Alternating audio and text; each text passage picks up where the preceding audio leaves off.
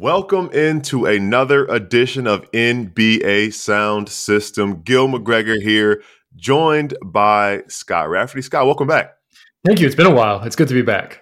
How It's you good to doing? be back. I'm good. You know, one thing I was going to say, you and I are two members of Sporting News NBA Global Staff. We're also two people who refuse to be duped by a Steph Curry full court shot hoax. I got to ask you, Scott, first of all, before we get into anything else, did you actually believe that was real or Come on, Gil.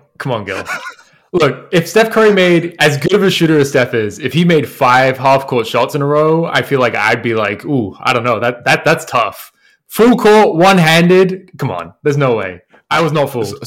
So when I saw it and like the way it was recorded, I mean that's the thing. The way things are recorded these days, it seems like very real. It wasn't like the LeBron one from that commercial like 20 years ago. Like it's like, wait a second, and I said this to myself. I was like, either this isn't real or Steph isn't real. Like that's the only two options. And Steph has done things that makes us think he's not real. So I think it says just the fact that we like second guess that it might have been real just says that about Steph Curry. And for those of you wondering what that is, go look it up. Steph Curry, Sports Illustrated shared a video of him, 5 full court 3-pointers in a row, and the acting skills are pretty good too. So it was kind of believable that he was able to do that. But ultimately, it was proved to be fake. So again, it just says what we feel about Steph Curry. Now, something that is real is Anthony Davis and the LA Lakers.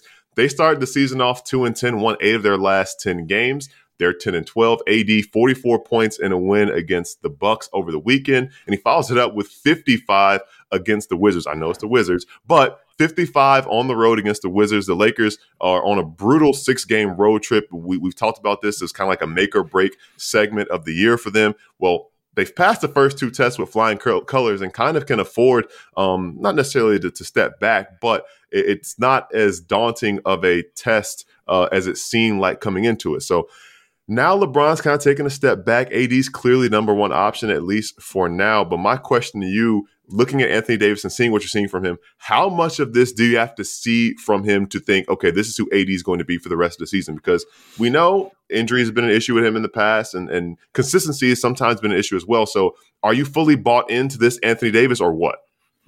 It's a great question. I mean, the health is the big thing for him, right? First and foremost, this is a guy who's been banged up over the last few years. Whenever it feels like he's going to have a really good stretch, he'll be that player that we've kind of anticipated him being. It feels like he has an injury or something. So I think that's first and foremost. But the big thing right now is that he just has that kind of, I guess, killer mentality, right? Like that's the thing with AD all the time. It's like he can have these games every so often, but he doesn't necessarily have that mentality every single night.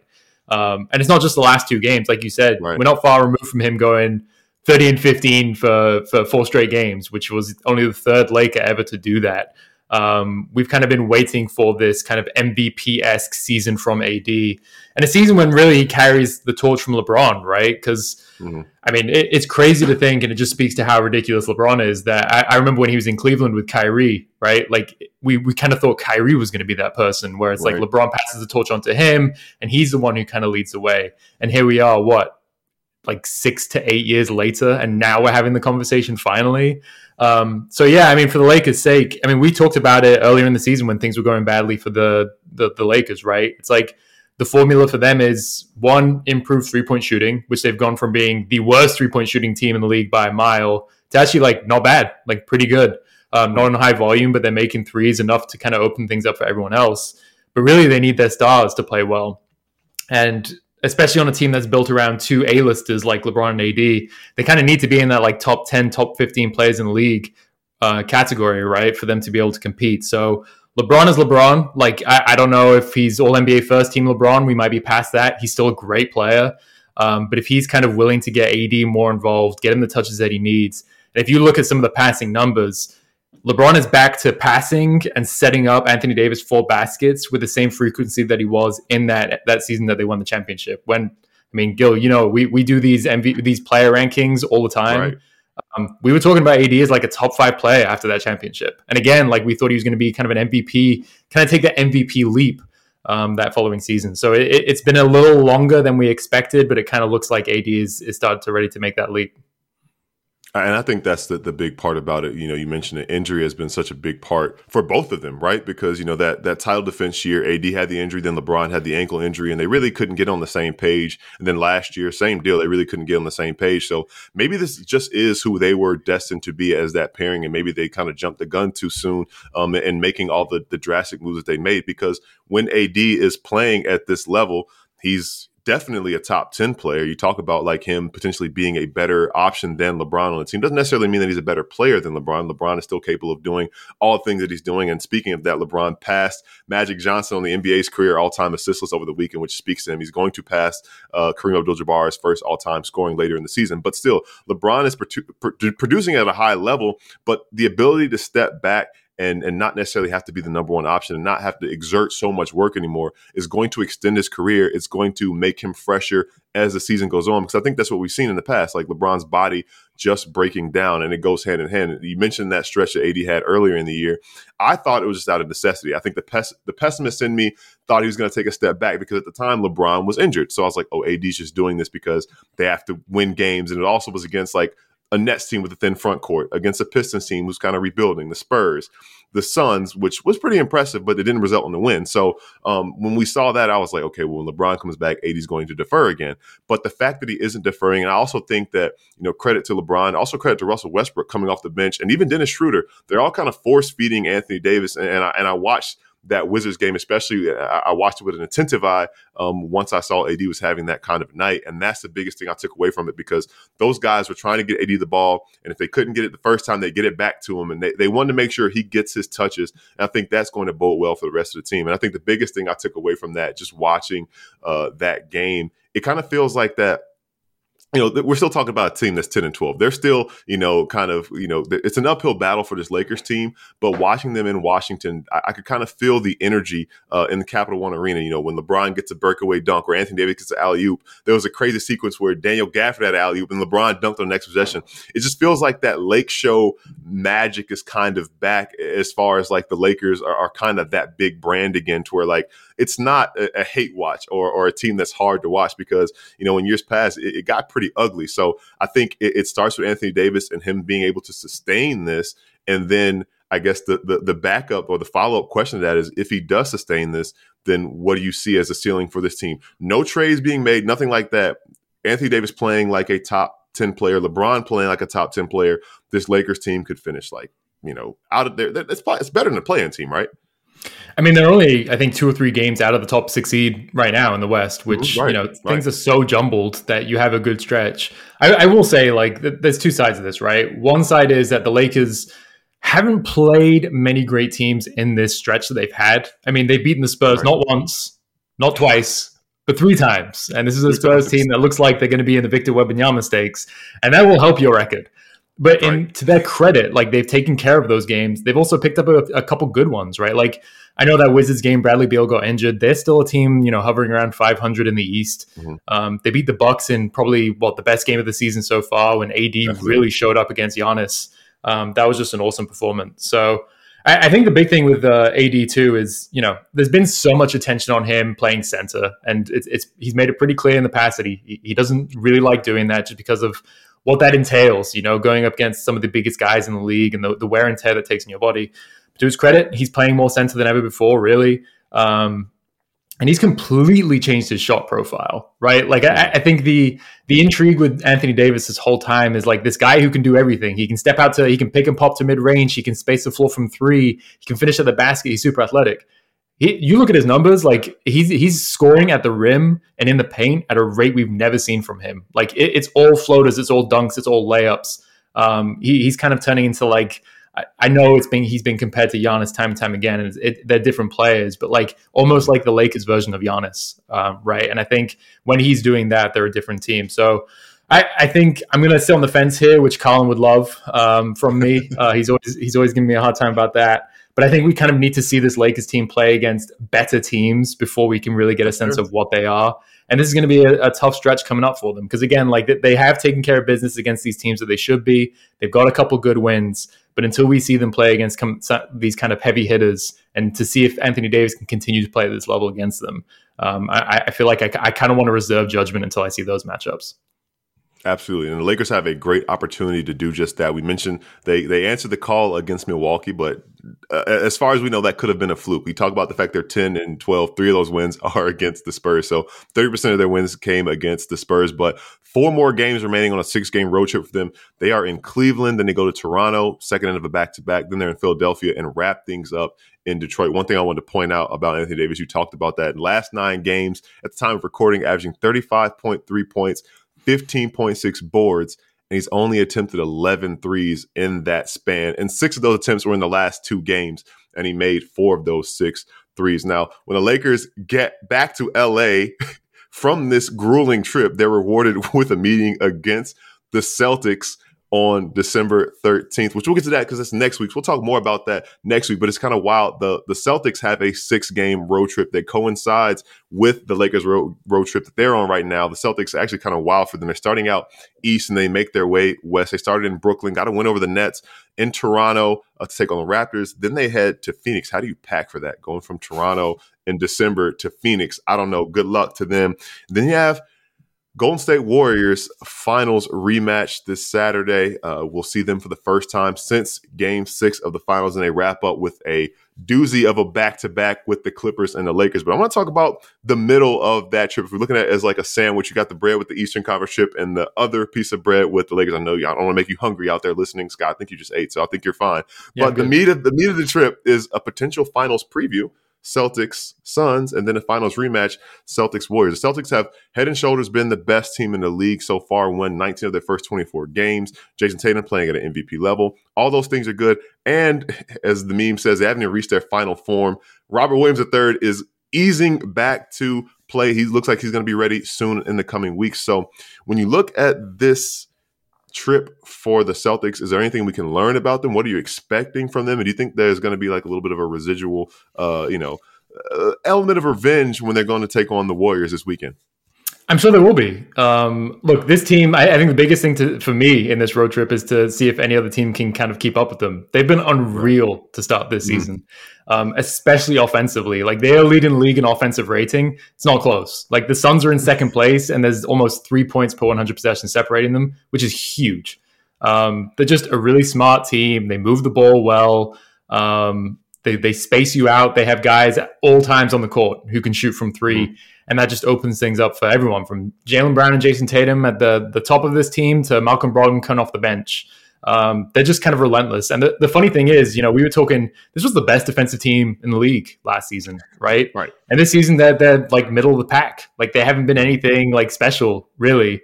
And you still see signs of it. Like that Nets game, the way they can switch across the board. They have a Grant Williams who one possession will guard Kevin Durant, and then he's guarding Kyrie Irving on an isolation. He's just built like a brick wall, but he can stay in front of these guys. Like, they have great defenders, but it's really been their offense that's driving them so far. So I'm fascinated to see, them play against the Suns team that has been, elite on the other side of the NBA in the Western Conference. They've been working their way up the Western Conference standings, even without Chris Paul.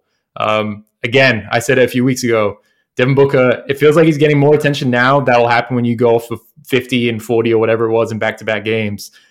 He's taking his game to another level as a scorer and playmaker. That's great to see. And then, that Warriors game. I'm sure the Celtics have that game circled because really, some of those issues that we saw in the finals last year, whether it was those turnovers, their offense kind of bogging down in the half court, it does feel like they've resolved some of those issues with their play the way at the start of the season. So I don't think we're going to see peak Warriors defense in the regular season. Like, we know what this team is. They're going to save it. They're going to play the long game. But I do think the Celtics will have that game circled. And as you said, like, Robert Williams III isn't even on this team yet. And it does seem like his return is kind of around the corner.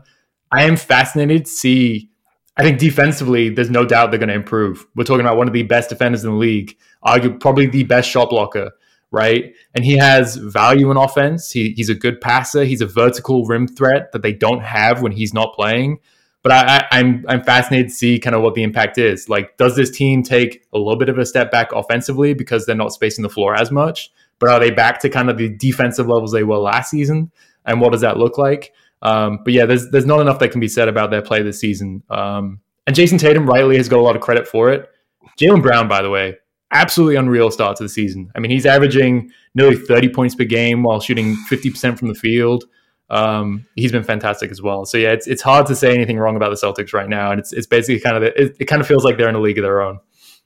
Absolutely, it's funny because like you mentioned it, and it's a very appropriate shout out for Jaylen Brown. Jason Tatum's been so good. It's almost like we haven't even had an opportunity to focus on how good Jaylen Brown has been, and he has been. And I think that's what makes this Celtics team so difficult to deal with. And I'm looking at this trip that they're facing right now. Stylistically, I'm wondering like, you know, we're a long ways from trying to figure this out, but like at some point, the team's gonna have to figure out how to beat this team 4 times in 7 games. And I'm like, do you count on your offense and trying to win a shootout with them, or do you try to just muddy it up and make it so ugly and make it a rock fight? And I'm thinking about their personnel, and it's like, as good as they can be defensively when Robert Williams comes back, it's going to make it hard for you to just, you know, be able to run the score up and hang with them. And then the personnel that they have, and they are shooting at a historic rate right now, and that could slow down. And our own Steph Noe over at Sporting News looked at, you know, kind of the sustainable parts of their hot start and some things that are going to kind of regress to the medium, but still like,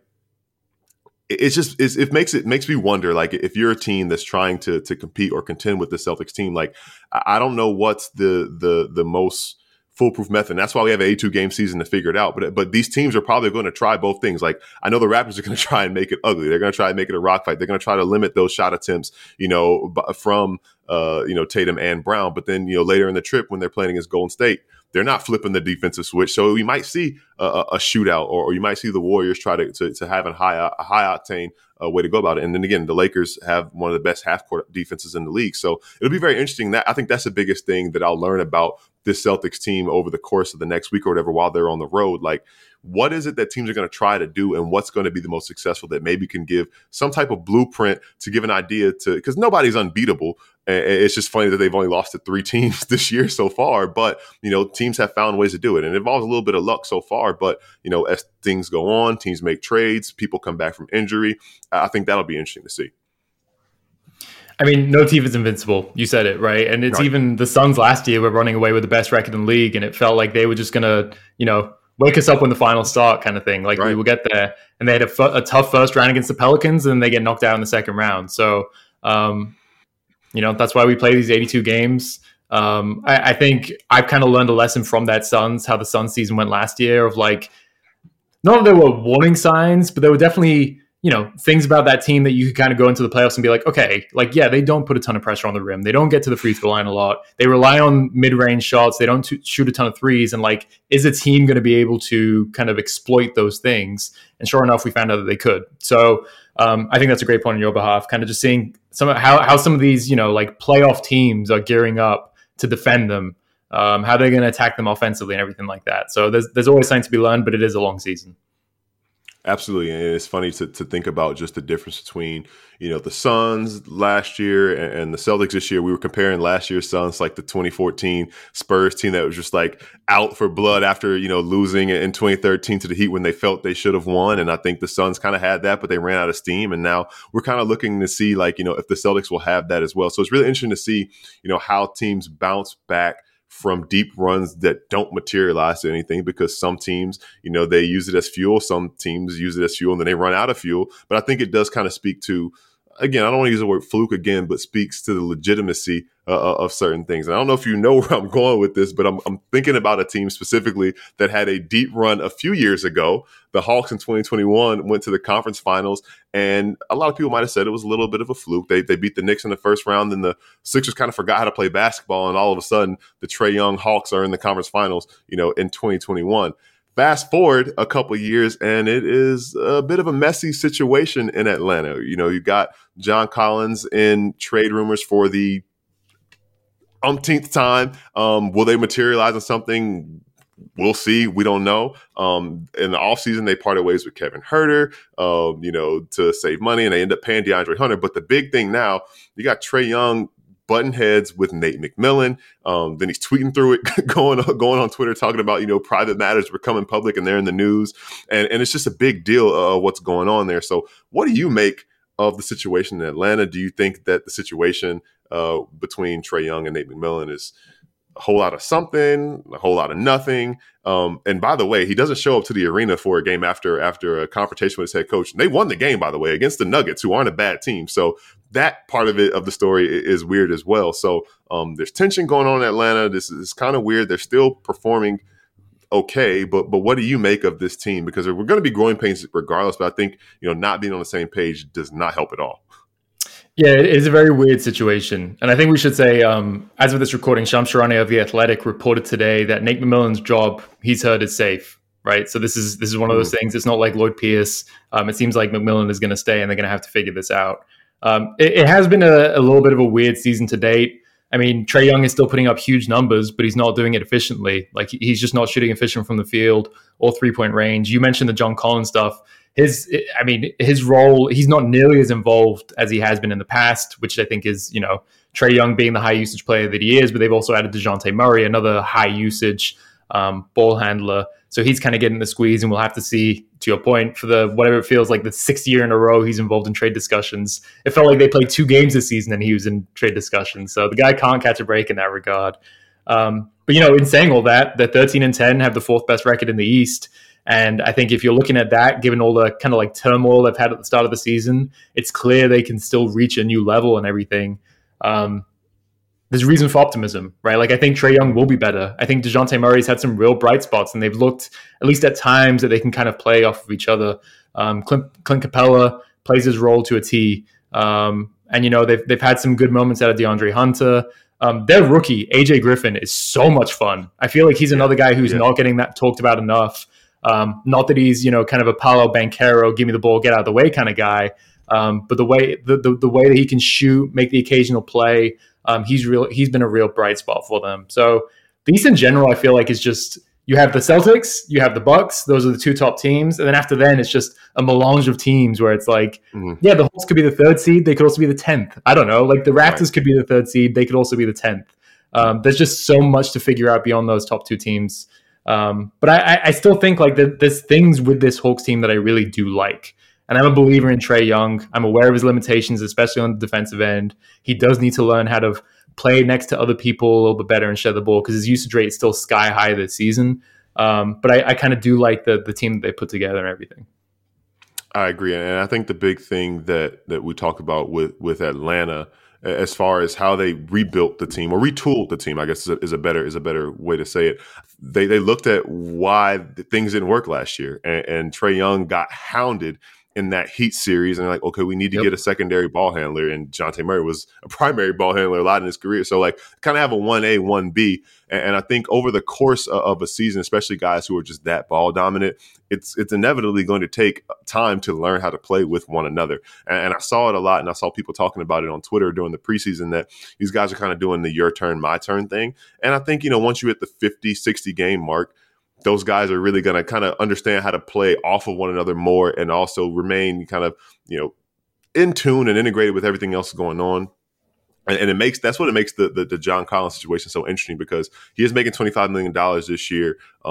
He's accepted whatever role they've asked him, even when it's a reduced role. But I think that if he does get traded, he could bring in value for that team. And I look at them and I think about the way the playoffs go.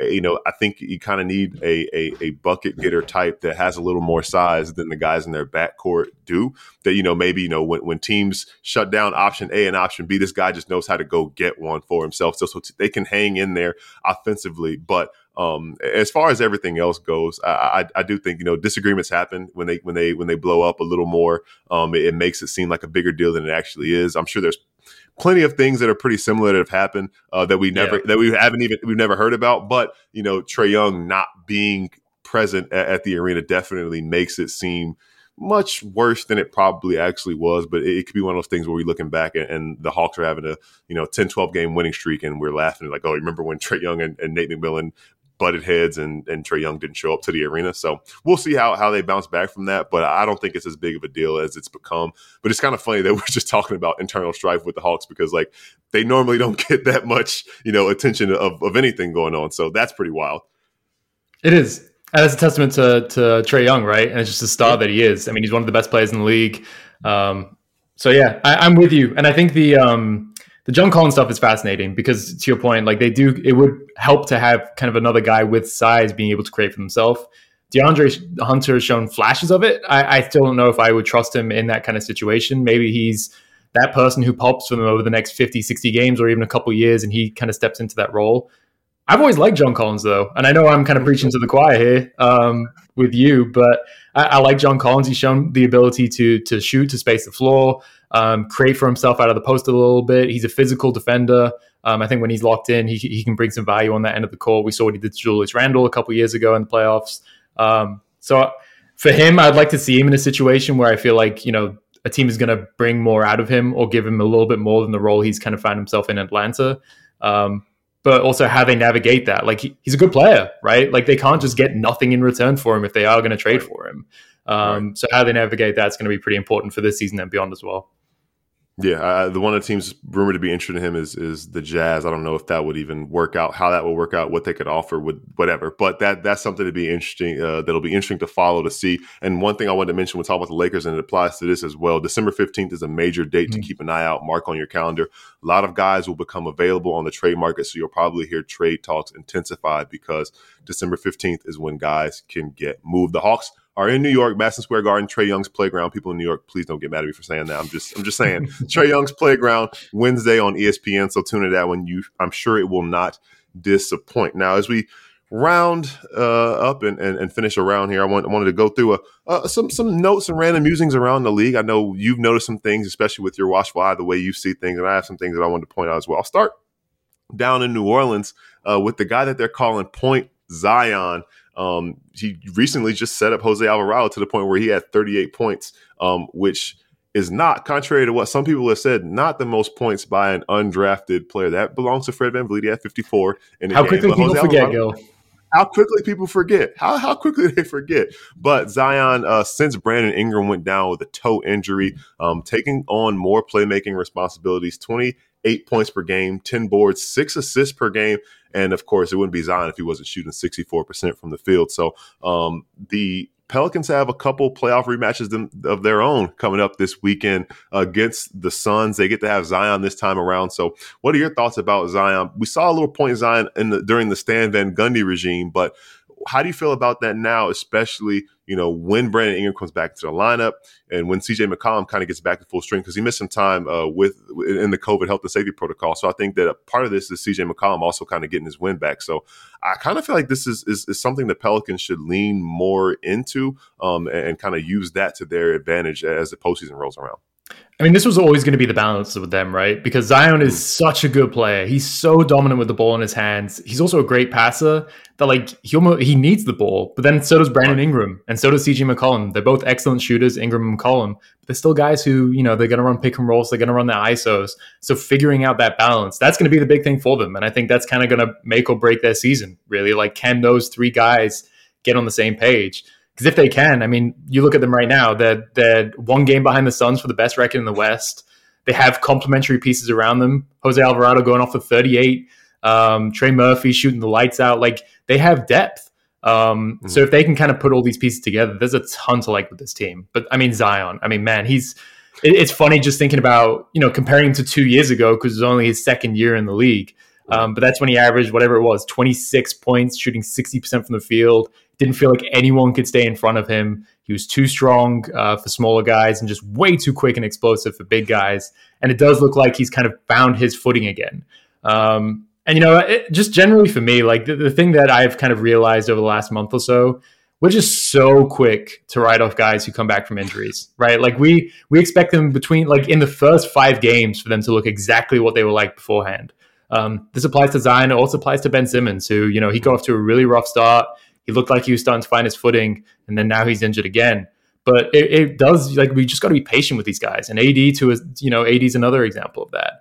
But yeah, Zion kind of looks like back to the play he was a couple years ago. And I think that's only a good thing if you're the Pelicans, obviously, but it does leave them for some stuff to figure out when Brandon Ingram comes back.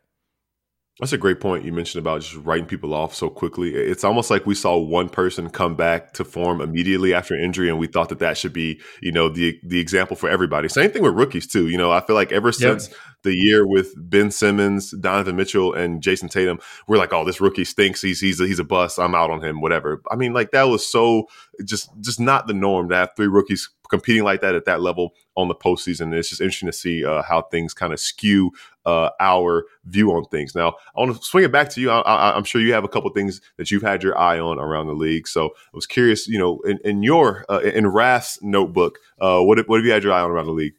Well, I will say another example of the contrast of that is like Scotty Barnes, right? It feels like everyone was so hyped about him last year, and rightly so. Hasn't got off to the start that people expected this season, and it feels like every single game I see people just writing him off. It's like we can all acknowledge he hasn't had the start that we expected him to be, but like let's pump the brakes a little bit. Like he's going to be fine. This is part of the learning curve, and we saw it with like a Jason Tatum even in his second year. So this stuff takes time. I'm going to stick in Toronto. Get out of the way. Let me go 1-4 low. OG Anunoby is unbelievable. OG Anunoby is having the season I have been waiting for. So many others. Defensively, he's been an absolute monster. He's leading the league in steals. He's up there in deflections.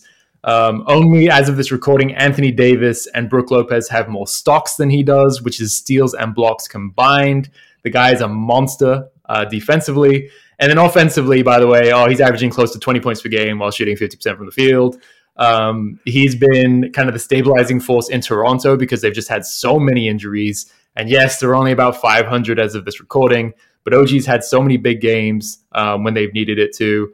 And look, he's going to be, as long as he can stay healthy, he's going to be an all-defensive candidate. He might be a Defensive Player of the Year finalist if he continues to play it the way he is. He might also be an All-Star, Gil. I know, like, it's going to be really hard. The All-Star teams are going to be loaded this year. It's going to be really hard. There's going to be a lot of guys who are going to miss it. But all I'll say is compare OG's stats last year to Andrew Wiggins. Look it up. Put them side by side. The guy has a real case. So I'll leave it there. Never did I expect the OG All-Star campaign to start this early, but if I knew it was going to come from one person, it would be exactly from you. And you're bringing up the stocks, which everybody I'm sure will appreciate. Now, I think it's interesting. We've been talking so long about what that breakout year would look like for OG Anunoby, and every year we've kind of hinted at it. We've talked about it. It's coming. What's it going to look like? That and then all the stuff this offseason about like he wants a bigger role, and everybody's like kind of scoffing at that and like what would that even look like? I think this is what it looks like, and I think a big part of playing for this Raptors team that always kind of praises the next man up mentality. In years past, OG has had his durability issues, but he's been the most durable player, on the team up to this point. Knock on a little wood for that. Hopefully that holds true. But I think his ability to kind of stand in and do things offensively, defensively, and plug and play, because we talked about that. Like that's why OG is such a good fit, because the things he does, as a shooter, and as kind of as a defender, they fit with anybody. And now he's adding things to his game that allows him to kind of create more for himself and a little more for others. We saw flashes of in the past. So I think he's now starting to put all the pieces together. I think the big thing that'll be, I guess, the variable that impacts everything is how successful can the Raptors be. It's almost like they're a completely different team at home than they are on the road right now. Fred VanVleet even said the team sucked when they played on the road. They gave up 40 in the first quarter on back-to-back nights, and then they came back and dominated. It was a magic, but they dominated. So they have some tests. They play the Celtics and the Lakers this week, which will be a good opportunity to see, is it really a tale of two teams at home and on the road? But I do think a part of it too is injury and stuff like that. So I do think this Raptors team is about as good as it was last year, for different reasons. And I expect them to kind of fall, in the same area of the standings they did last year. But one thing is for sure, nobody wants to play them in a 7-game series because they are an annoying team. They sure are. Defensively, they're everywhere. They're all arms and legs. They're getting into passing lanes. They're forcing turnovers. Offensively, they pursue every missed shot. Chris Boucher in particular, who's having a great season just before his recent injury. He's kind of in that 6 man of the year conversation. They're just a really annoying team. And Pascal Siakam, we could have spent 20 minutes talking about him only today. Right. He's had some injury issues as well, but he's been playing at an all-NBA, potentially even first team kind of level. A guy who, a couple years ago, people were really down on him, but he continues to just kind of add to his game, level up in ways that we never thought he could. So, I think this is already a team that's around 500. We've kind of got a taste of what they are, but Fred VanVleet should be better than he has been. He's still huge to what they do defensively, but he's struggling to kind of score inside the 3-point line. I think that'll creep up a little bit more. Scotty Barnes, if he kind of finds his groove, and then you add all the Pascal Siakam stuff, OG stuff, that bench, if they can get healthy, Precious Achiuwa coming back, they can get a little bit more production from the bench than they have in years past. I think there's a lot to like about this team. I think, they were kind of a sexy pick to upset in the first round last year against the Sixers. And anyone who picked that, myself included, were humbled pretty quickly. And me too. I'm guilty of it too.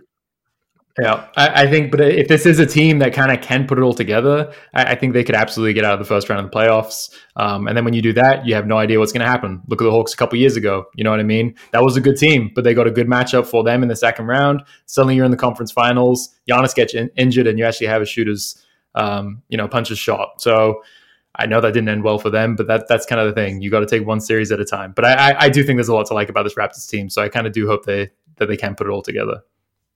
Yeah, that Raptors playoff appearance last year is definitely a microcosm of everything, because who knows what happens if Scotty Barnes doesn't go down in game one. Joel Embiid hits a three-pointer in game three. That's a completely different series, because people were thinking they were going to come back from down 3-0 against the 76ers. So I think the Raptors and Nick Nurse have definitely earned the respect that people just kind of know they're going to be ready to play regardless of who's suiting up, and they're going to be a pain to deal with, and they're going to scheme for you, and they're going to make you work for what you want to get, and you're probably going to have to go to your second and third options, which is going to make it so interesting to see how they guard Jason Tatum and how they guard LeBron James and even Anthony Davis as well, because they don't have the biggest front court, but they will still make him work for it if he does happen to suit up. Now, of course, you can head over to Sporting News Canada and Sporting News NBA, because we have so much about the Raptors and everything else going on around in the league as we cover every week here on NBA Sound System. So we appreciate you for tuning in and ask that you please subscribe if you haven't already, and get these right into your feed every time a new episode comes out, because we are here with new episodes every week throughout the NBA season and, of course, beyond. For Scott Rafferty, I am Gil McGregor. Thanking you again for tuning in to NBA Sound System. We will catch you next week.